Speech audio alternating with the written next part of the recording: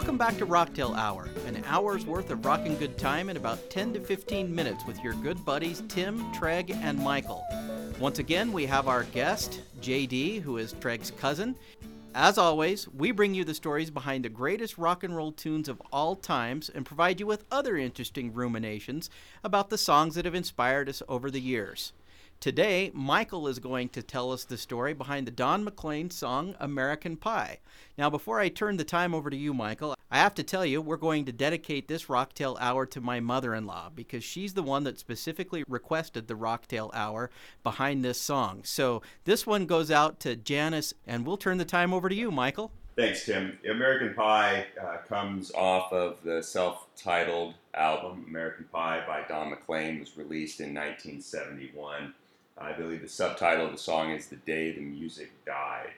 The song, in one of the opening lines of the song, is obviously about the death of Buddy Holly, Ritchie Valens, and the Big Bopper, who died in a plane crash in February of 1959.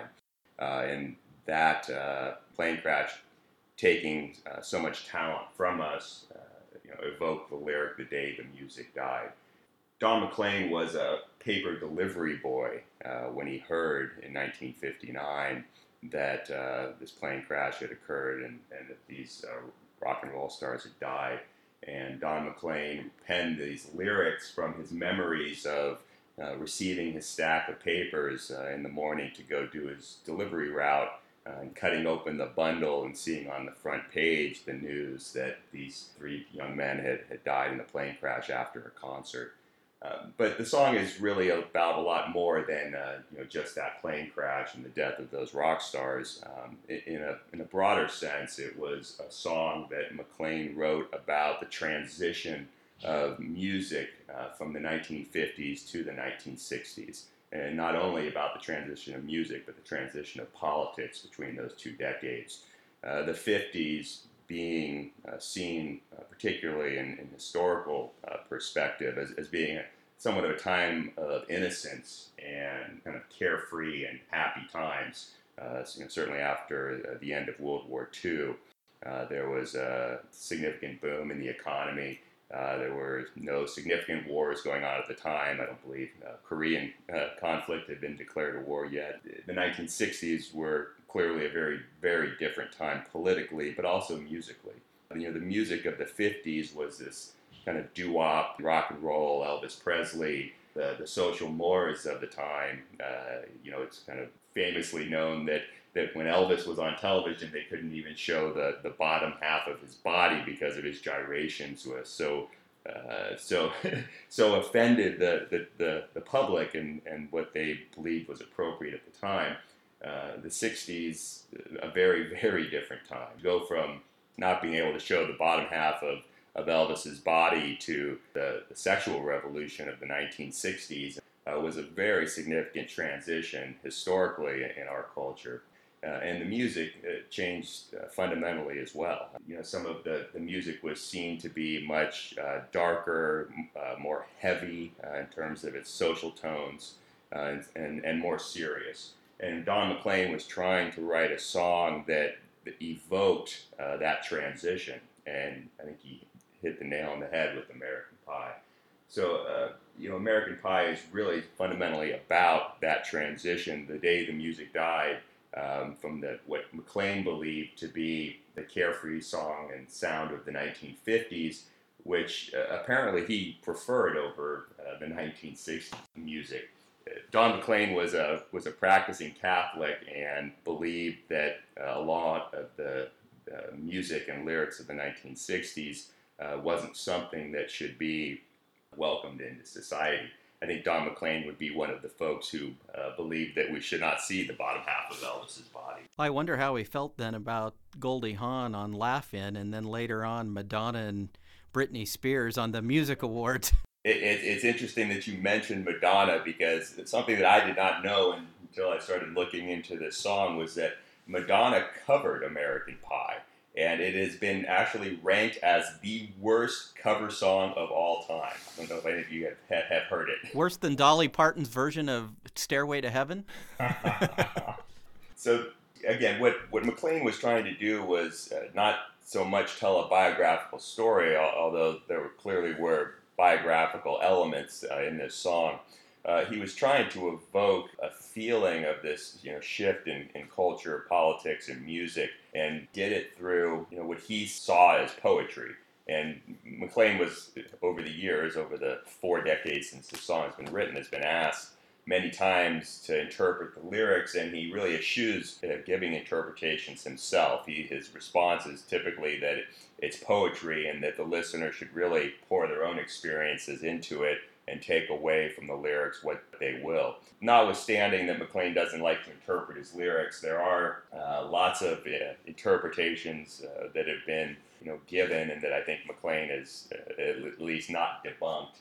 For instance, Sgt. Pepper's, the album, had a very profound impact on McLean, and I think you can see in the structure of the song some of the kind of free form that was prevalent on the Sgt. Pepper's album. There's a reference to that album in the song, in the lyric, "Sergeants played a marching tune."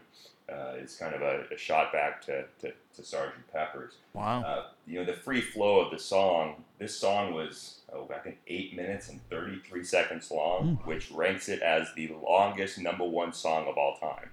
The song was so long that the single, when it came out, they had to split it onto the front and back side. So you actually had to listen to the first 4.5 minutes, then turn the record over to listen to the rest of the song. I'll bet there's a lot of people out there who don't even know you're talking about 45s. JD, have you ever seen a 45? I have, yeah. My parents had them. So. I'm pretty sure anybody listening to us has seen a record before. Another lyric I think that is interesting in the song is that it references the jester in a coat he borrowed from James Dean. That's been widely interpreted to be a reference to Bob Dylan, because if you remember in Bob Dylan's album, The Freewheeling Bob Dylan, Dylan is on the cover of that, a photo of him in a red jacket, very similar to the red jacket that Dean wore in Rebel Without a Cause. It's also supporting this interpretation of the jester being a reference to Dylan is, throughout Dylan's catalog of music, the jester is a recurring theme. We had a Rocktail Hour not too long ago about All Along the Watchtower, the principal character there, of course, being the Joker. And there's literally half a dozen other songs where the jester is a prominent figure in Dylan's lyrics. The song also refers to, while the king was looking down, the jester stole his thorny crown. Some think that is a reference to, again, Dylan stealing the crown off the king, who was Elvis. Kind of symbolizing the transition of the music from the 50s to 60s, and Dylan unseating Elvis as the most popular performer of his day. I know we've talked about Joplin a couple times. It's believed that Joplin is the woman referred to in the line, "I met a girl who sang the blues and asked her for some happy tunes, but she just smiled and turned away." Joplin had died just a year before of an overdose, a year before the song was written. So a lot of people believe that was a reference to Janis Joplin. I mentioned that McLean was a practicing Catholic and looked down upon or was uncomfortable with the transition in the music from the carefree kind of feeling of the 50s to the dark sexual kind of overtones of the 1960s. His Catholicism is evoked in the final line of the song, the Father, Son, and Holy Ghost. They caught the last train for the coast the day the music died. Kind of a belief that the morals, at least of the Catholic tradition, had to be, kind of forsaken in this new music of the 1960s. The song itself, Don McLean, I think he's only known he's not a one-hit wonder, but at best he's a two-hit wonder. There was this song and then Vincent, which is on the same album, were the only songs that I really know of Don McLean. And, Vincent, I don't think really stands up well to the day the music died. But this song has really catapulted McLean into stardom. He was kind of really an unknown singer to suddenly being famous throughout the world for this one song. and it had a very negative effect on his life. McClain said that he was not ready for the attention, the stardom, and the money that this song brought him, and it made him a miserable person. He describes himself after the fame from this song as neurotic and petulant. And so I think a theme that we've explored in many podcasts about how the stardom actually brings, the stardom that rock stars seek and achieve actually brings them quite a bit of unhappiness in their life. And certainly that was true for Don McClain.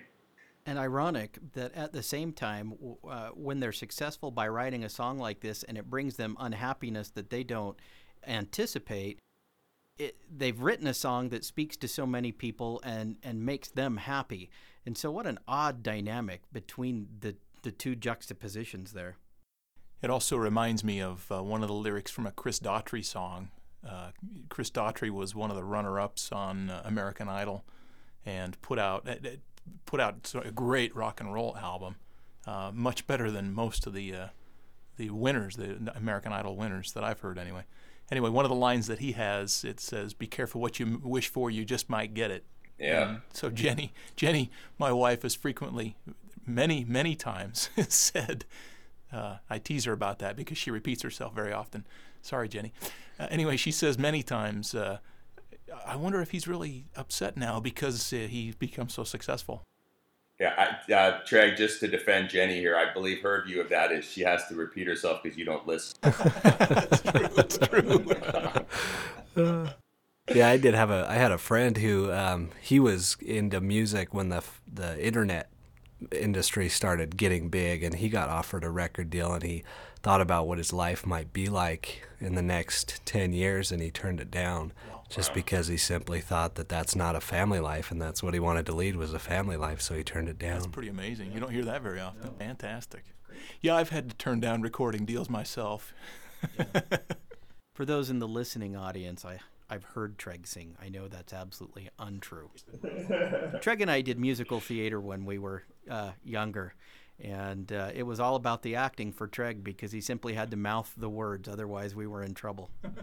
So I mentioned that Don McClain kind of eschewed the request to interpret the lyrics, and he certainly found the stardom to be something that was not to his liking. But I love the best quote from an interview that I found from Don McClain was that he was asked years later, what does the song mean to you? And his response was, it means never having to work again for the rest of my life. There you go. This song has really stood the test of time. I mean, this one it wasn't written before my time. It was actually written the year I was born in 1971. So, but I grew up listening to this song and loving this song. And, just a few weeks ago, and what caused me to one of the reasons I picked this song for a podcast was I was scrolling through my 11-year-old's playlist that she had just put together. And, it has the kind of the usual suspects, the Jonas Brothers and Lady Gaga and things that 11-year-olds listen to these days. But this song was also on her playlist, and it was the only song from the 1970s. But even an 11-year-old, someone who was born 30 years after this song was written, people still love this song. That's fantastic. I do have a funny story about this song. It's so great to sing along with. I think it's irresistible, in fact. It comes on and you got to sing, right? I was moving with Jenny when we were moving from Utah to D.C. to go to law school. And we piled in a moving van, and Jenny's dad was going with us. I think he would have been in his 60s at the time. And Don McClain comes on. And it starts to play, and before long, we're starting to sing along, and you get to the second verse, and we're just all at the top of our lungs, the three of us, me and Jenny and Ralph, all just belting out The Day the Music Died. It was great. Yeah, it is just a beautiful song to listen to, and the words are beautiful as well. I love the words, and whether they have meaning or they don't have meaning is really irrelevant to me. I do like the idea behind what some of the words mean, but they flow together so well that they're beautiful to listen to, and that's what I like the most about this song. And I want to just say that the fact that an 11-year-old would put this on a playlist on their iPod, that speaks that there is a little bit of hope for the future. So that's great. I have to say, going back to my mother-in-law just a little bit, and I'm going to give her a little bit of a shout-out here. Again, we talk about, Buddy Holly, the Big Bopper, and Ritchie Valens, and the connection with their plane crash to this song. And when my wife and I were first dating, that was about the time the movie La Bamba came out. And for some reason, my future in-laws, had just signed up for HBO. And this movie, I swear, had to have played for 24 hours a day nonstop for 3 months. And my wife and I would come home from school in the afternoon, and we'd walk into the living room, and my future mother-in-law would be sitting in the living room, and I swear, just at the time that it was the end of the movie and there was the plane crash, and she'd just be sobbing in the living room, and we'd be like, oh, just Janice watching La Bamba again. I don't know how many times we caught her in the living room crying over La Bamba, but Janice, this one's for you. So there you go. At least for me, anyway. Well, thanks, Michael. That's a great song. Another really great song with a great story behind it. To all of our listeners, we appreciate your patronage, appreciate the comments that you're leaving us on our website. We ask that you not only like us on Facebook on our website, but go out to our page and see what we have to offer on Facebook and like us from there as well. We're also available on Twitter. Again, I appreciate all of the good comments. If you have any stories, if you have any suggestions for songs that you'd like to hear, let us know. You can send us an email at dudes@rocktailhour.com. And until the next episode, rock on.